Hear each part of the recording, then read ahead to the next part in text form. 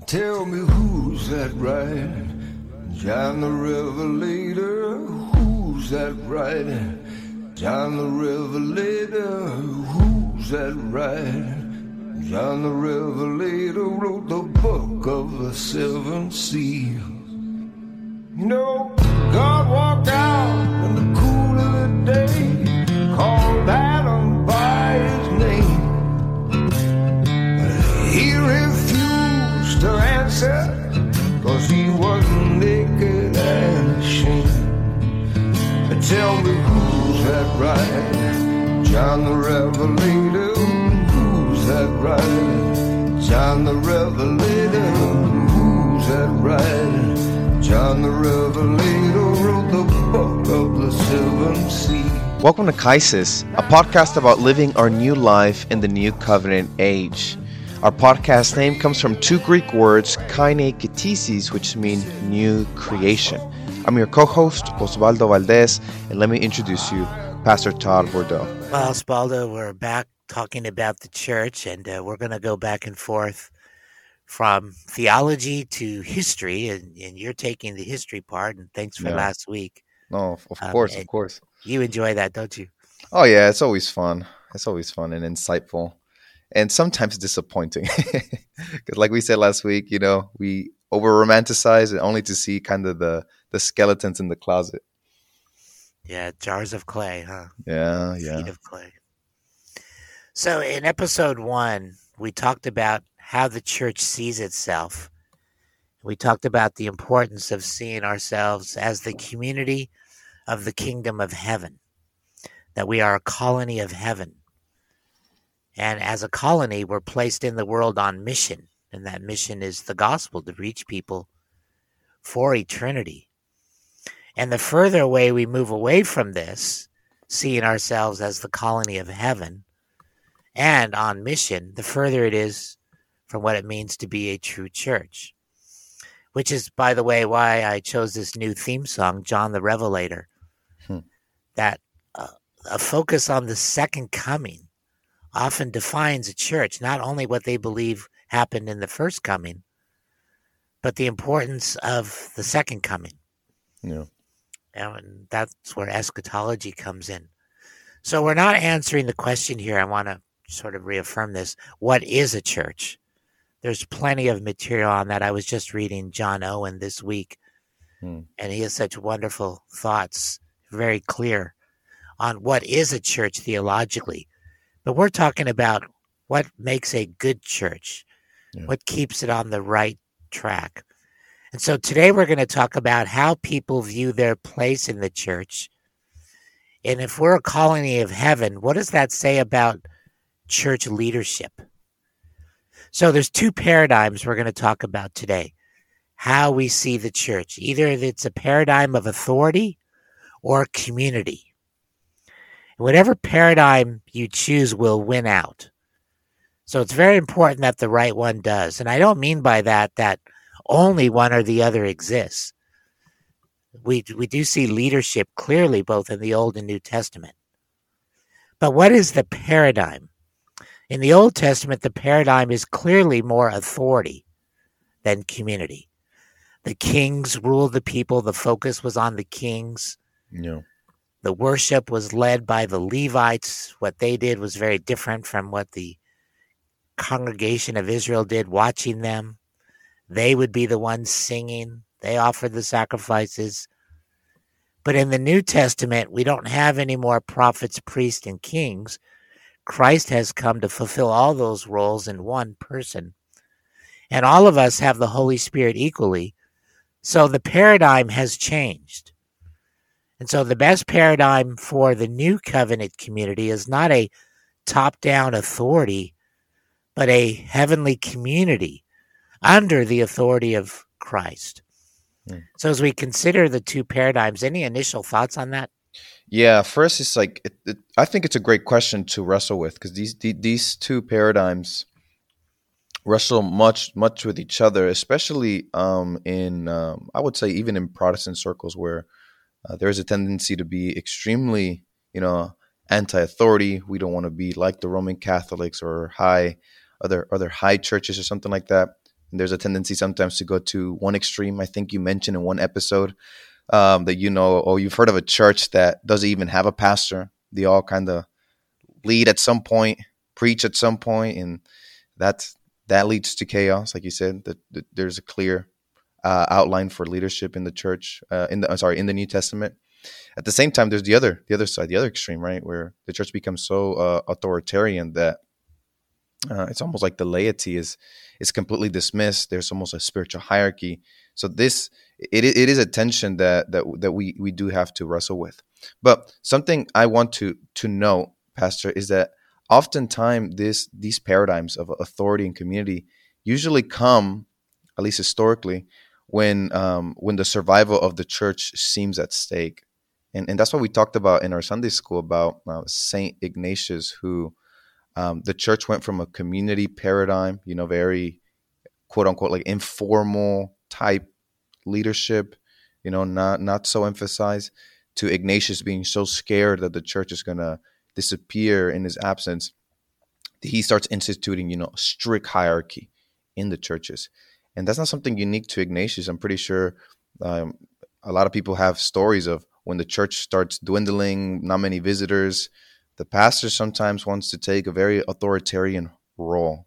And it goes from, small community church to, pastor trying to like make sure that the church survives. I don't know. Does that kind of make sense? Yeah, it does. Historically, that's a good point. They run to the authority paradigm when they think they're in trouble. Now, we see in the New Testament that the way the church described is a community paradigm over an authority paradigm.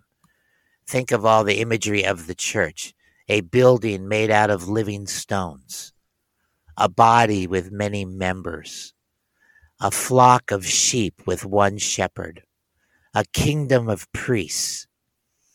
See, all these images are the images of a community of equality with one authority over them, the Lord Jesus Christ.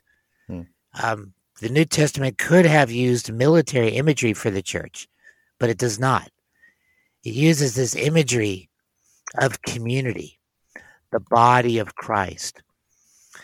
And we also see that in the way the New Testament is written. It's written to all. The responsibilities throughout the New Testament are to all believers: men, women, leaders, lay people, whatever you want to call it. The Bible is simply written to everyone to apply equally. Even matters of church discipline, 1 Corinthians 5, 2 Corinthians 6. The Apostle Paul addresses the entire church.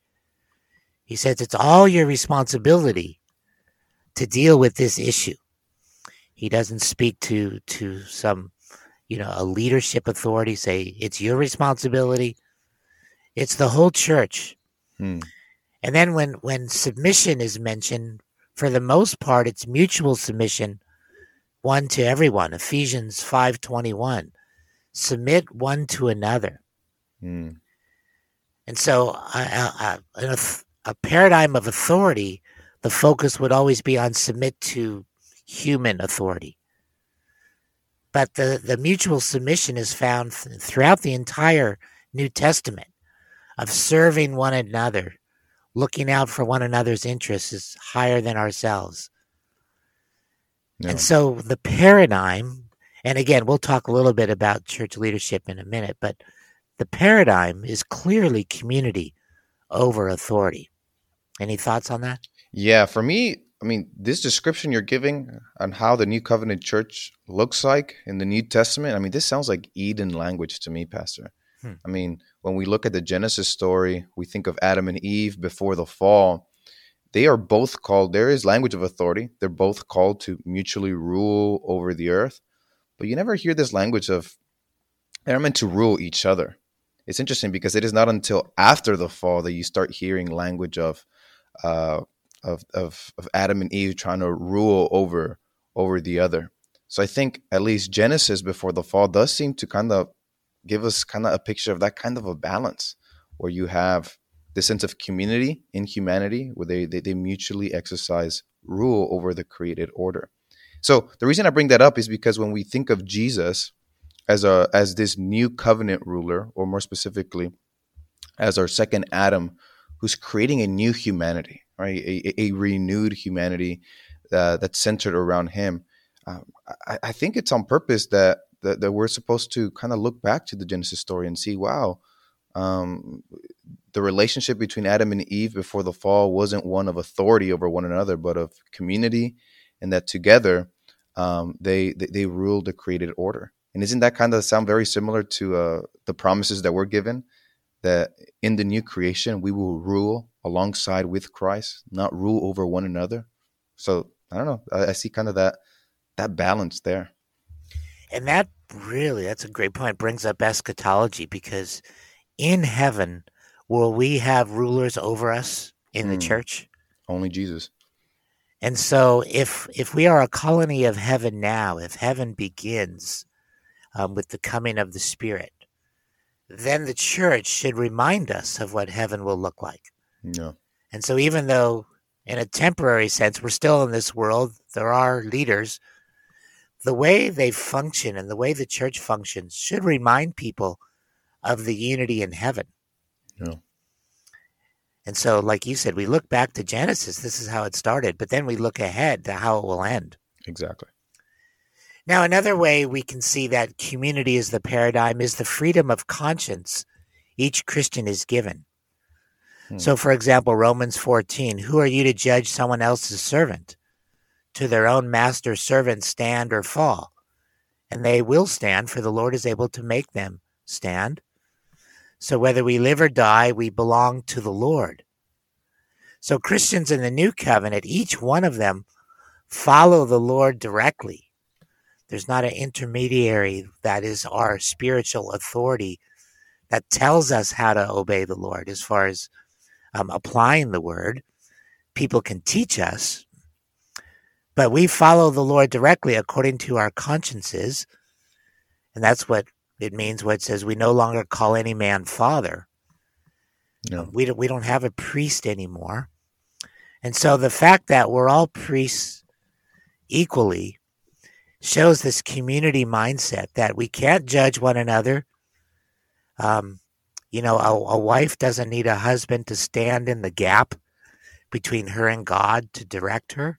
A man and a woman, all Christians have Christ as their authority and follow directly. We also see that with the mutual giftedness. Each one is gifted equally in the church. We all have different gifts, but each gift is just as important. And it's really interesting in Romans 12, leadership is mentioned as a gift, but it's mentioned after service.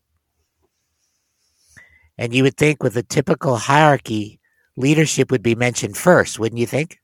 Yeah. And yet it's the gift of service, and then a couple down, and if you have leading.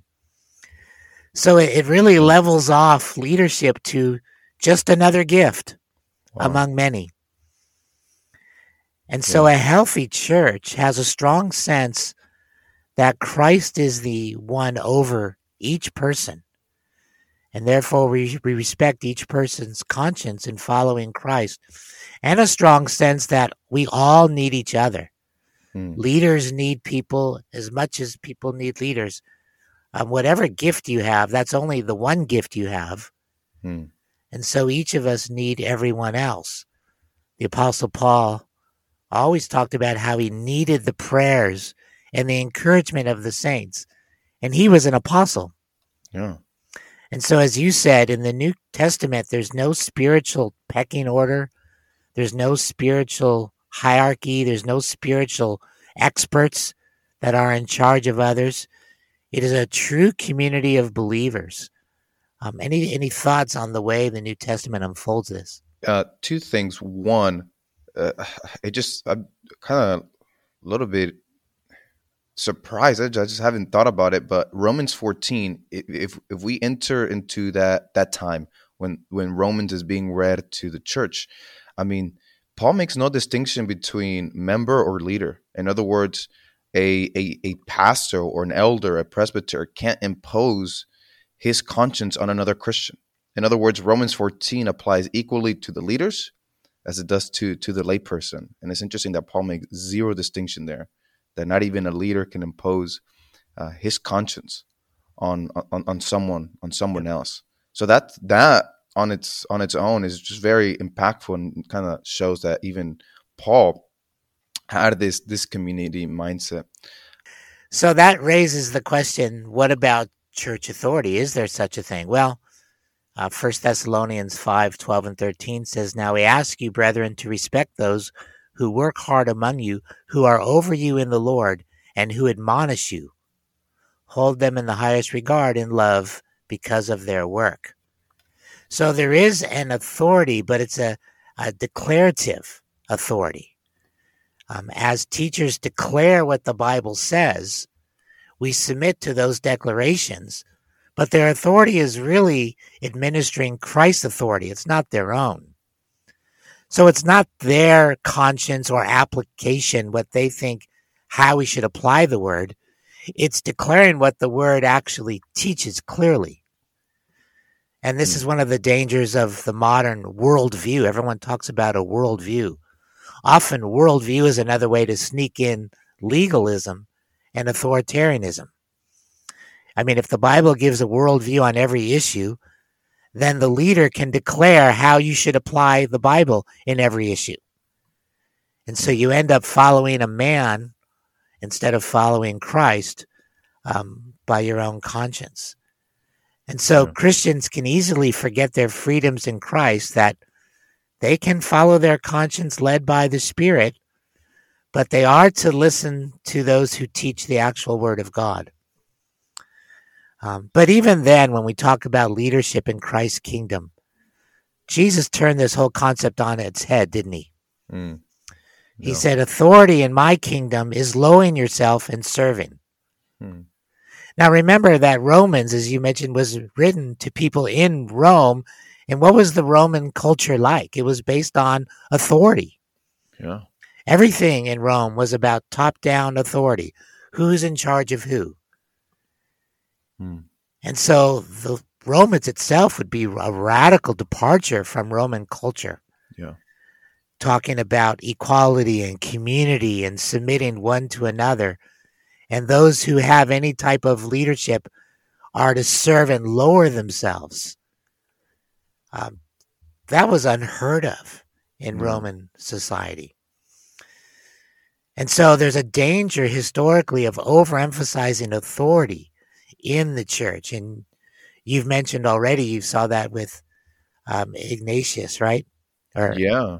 Any other danger you see historically? Yeah.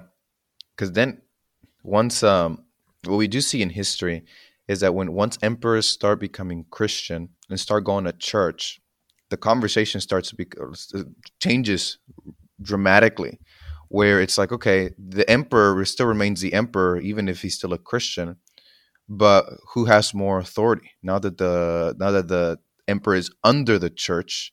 Does that mean that the church is over the empire? And oftentimes this conversation was spoken in these terms: the church has a sword and the government has another sword, but the sword of the church is greater and more powerful. And then that inevitably led to kind of what the church in the Middle Ages was, this authoritarian, strict, hierarchical structure that in many occasions has more power than the state itself, or was the state itself. And what's funny, not funny, but just very interesting, is that when they spoke of the church, they were not talking about the people. They were not talking about the lay people. They were talking about, the bishops, the pope, the leadership. So as you can see, that the church, once they adopted this, once they overstepped their boundaries and got into the state, they lost, honestly, I would argue that they lost this sense of community altogether. It was all top down. But as a side note, you mentioned that what the church does have and what leadership does have is declarative authority. And it's simply to declare what the Bible says. And it's funny because when you first told me that, we were at a Mexican restaurant or something like that, and it bothered me, Pastor, because I was like, dang, that means the church leaders don't actually have any real authority. if they can't actually do anything, just all they have is to say. But what in my ignorance, what I wasn't having in mind is that one, like just think about the gospel declaration. Who makes that effective? It's the Spirit, right? The Spirit of God working in the hearts and minds of people, and that's not less. That's not less power. If anything, that is the source of our power and authority as Christians. So when it comes to the church, and specifically our leadership, and that they have declarative authority, that's not weak when we have in mind that it is the Spirit who's the one that's at work behind that declaration, working and rebuking or correcting in the hearts and minds of believers. Yeah, and there are other dangers when a church is really focused on who has the authority to do this or that, and who can pray out loud and who can read the Bible, and Yeah. all these who can, and only the experts, only the quote leaders. The danger is it makes Christianity a religion of experts. And so your average Christian thinks, well, I can't pray like that, so I'm kind of embarrassed of praying. Or I'm not allowed to question the convictions of the leaders. They're the leaders. They're my authority. Yeah. And they start thinking, I can't make the decisions that are best for me. What if they disagree? So we become a religion of following men instead of Christ. No. And then the church, as you said, like it happened in the Middle Ages, it becomes a place where we come and receive from the priestly class grace. And so everything is about them administering grace to us. So instead of a church being a place where we all come together using our gifts mutually to build up one another, and we each have wisdom, we each have discernment, we each have gifts, the church becomes, just come, let the experts minister to you, then you can go home. And maybe that's not mentioned explicitly, but implicitly that's what's sensed. Yeah. And this danger can be in the mega church with a powerfully speaking pastor, or in a smaller church with very structured authority. It's still a danger. Yeah. And so there is such thing as church leadership in the Bible. Things need to be done decently and in good order, and there are people that are overseers to make sure that happens. But only as one gift they have among many, and that's only to serve and help people. But the basic paradigm in the New Covenant is we're all in community together. We're each equally important. We each have strengths and weaknesses. In some ways, we're more mature than others, whatever gift you have, leadership or not. And we all need one another. Yeah. Everyone in the church. Hmm. So any final thoughts on the importance of seeing the community as the chief paradigm? Yeah, I'm just thinking right now and reflecting that underlying, especially in the New Testament community, why is it that Paul emphasizes this community aspect? And you quoted all these wonderful passages that really almost on the surface, it's almost like, did Paul not care about leadership? And clearly he did, but he just emphasized the priesthood of all believers. We are all an eschatological community. His emphasis was so much on community, but there's a reason why. It wasn't just for fun or anything like that, just because it sounds nice, but it has everything to do with the Spirit. The fact that God has made his dwelling among people, but not even that. It's just Paul has such a strong conviction, and the New Testament writers had such a strong conviction that it is the Spirit who leads the church, who preserves the church. Like, he wasn't, like as many people try to put him, he wasn't in the shadows or anything like that. He wasn't working merely in the background. He was the driving force, the life force of the church. So if it is the Spirit, the wise, all-powerful God who is leading, preserving the church, then there's no reason to overemphasize authority. If at the end of the day, it's the Spirit in the heart of every believer, in the heart of every church that's leading and preserving. So I think that is the main reason why Paul and the New Testament writers speak in this community sense. And I think that's it's supposed to capture our imaginations as well as we come to church, as we interact with these questions regarding church leadership or church conflict or whatever, we really have to come in that mindset that at the end of the day, it is God's Spirit that is the life force who preserves and guides His church. Amen. You ended with a mini sermon. That was awesome. No. So next week, last week you took us through the first 2 centuries, and so next week we're going to look at, and you can lead us what happened to the church then the next 2 centuries. Ooh, yeah. Where did that turn? And that's going to be interesting. So yes, it will. We hope you all can join us for that. Tell me who's that right? John the Revelator. Who's that right? John the Revelator. Tell me who's that right? John the Revelator wrote the book of the 7 seas.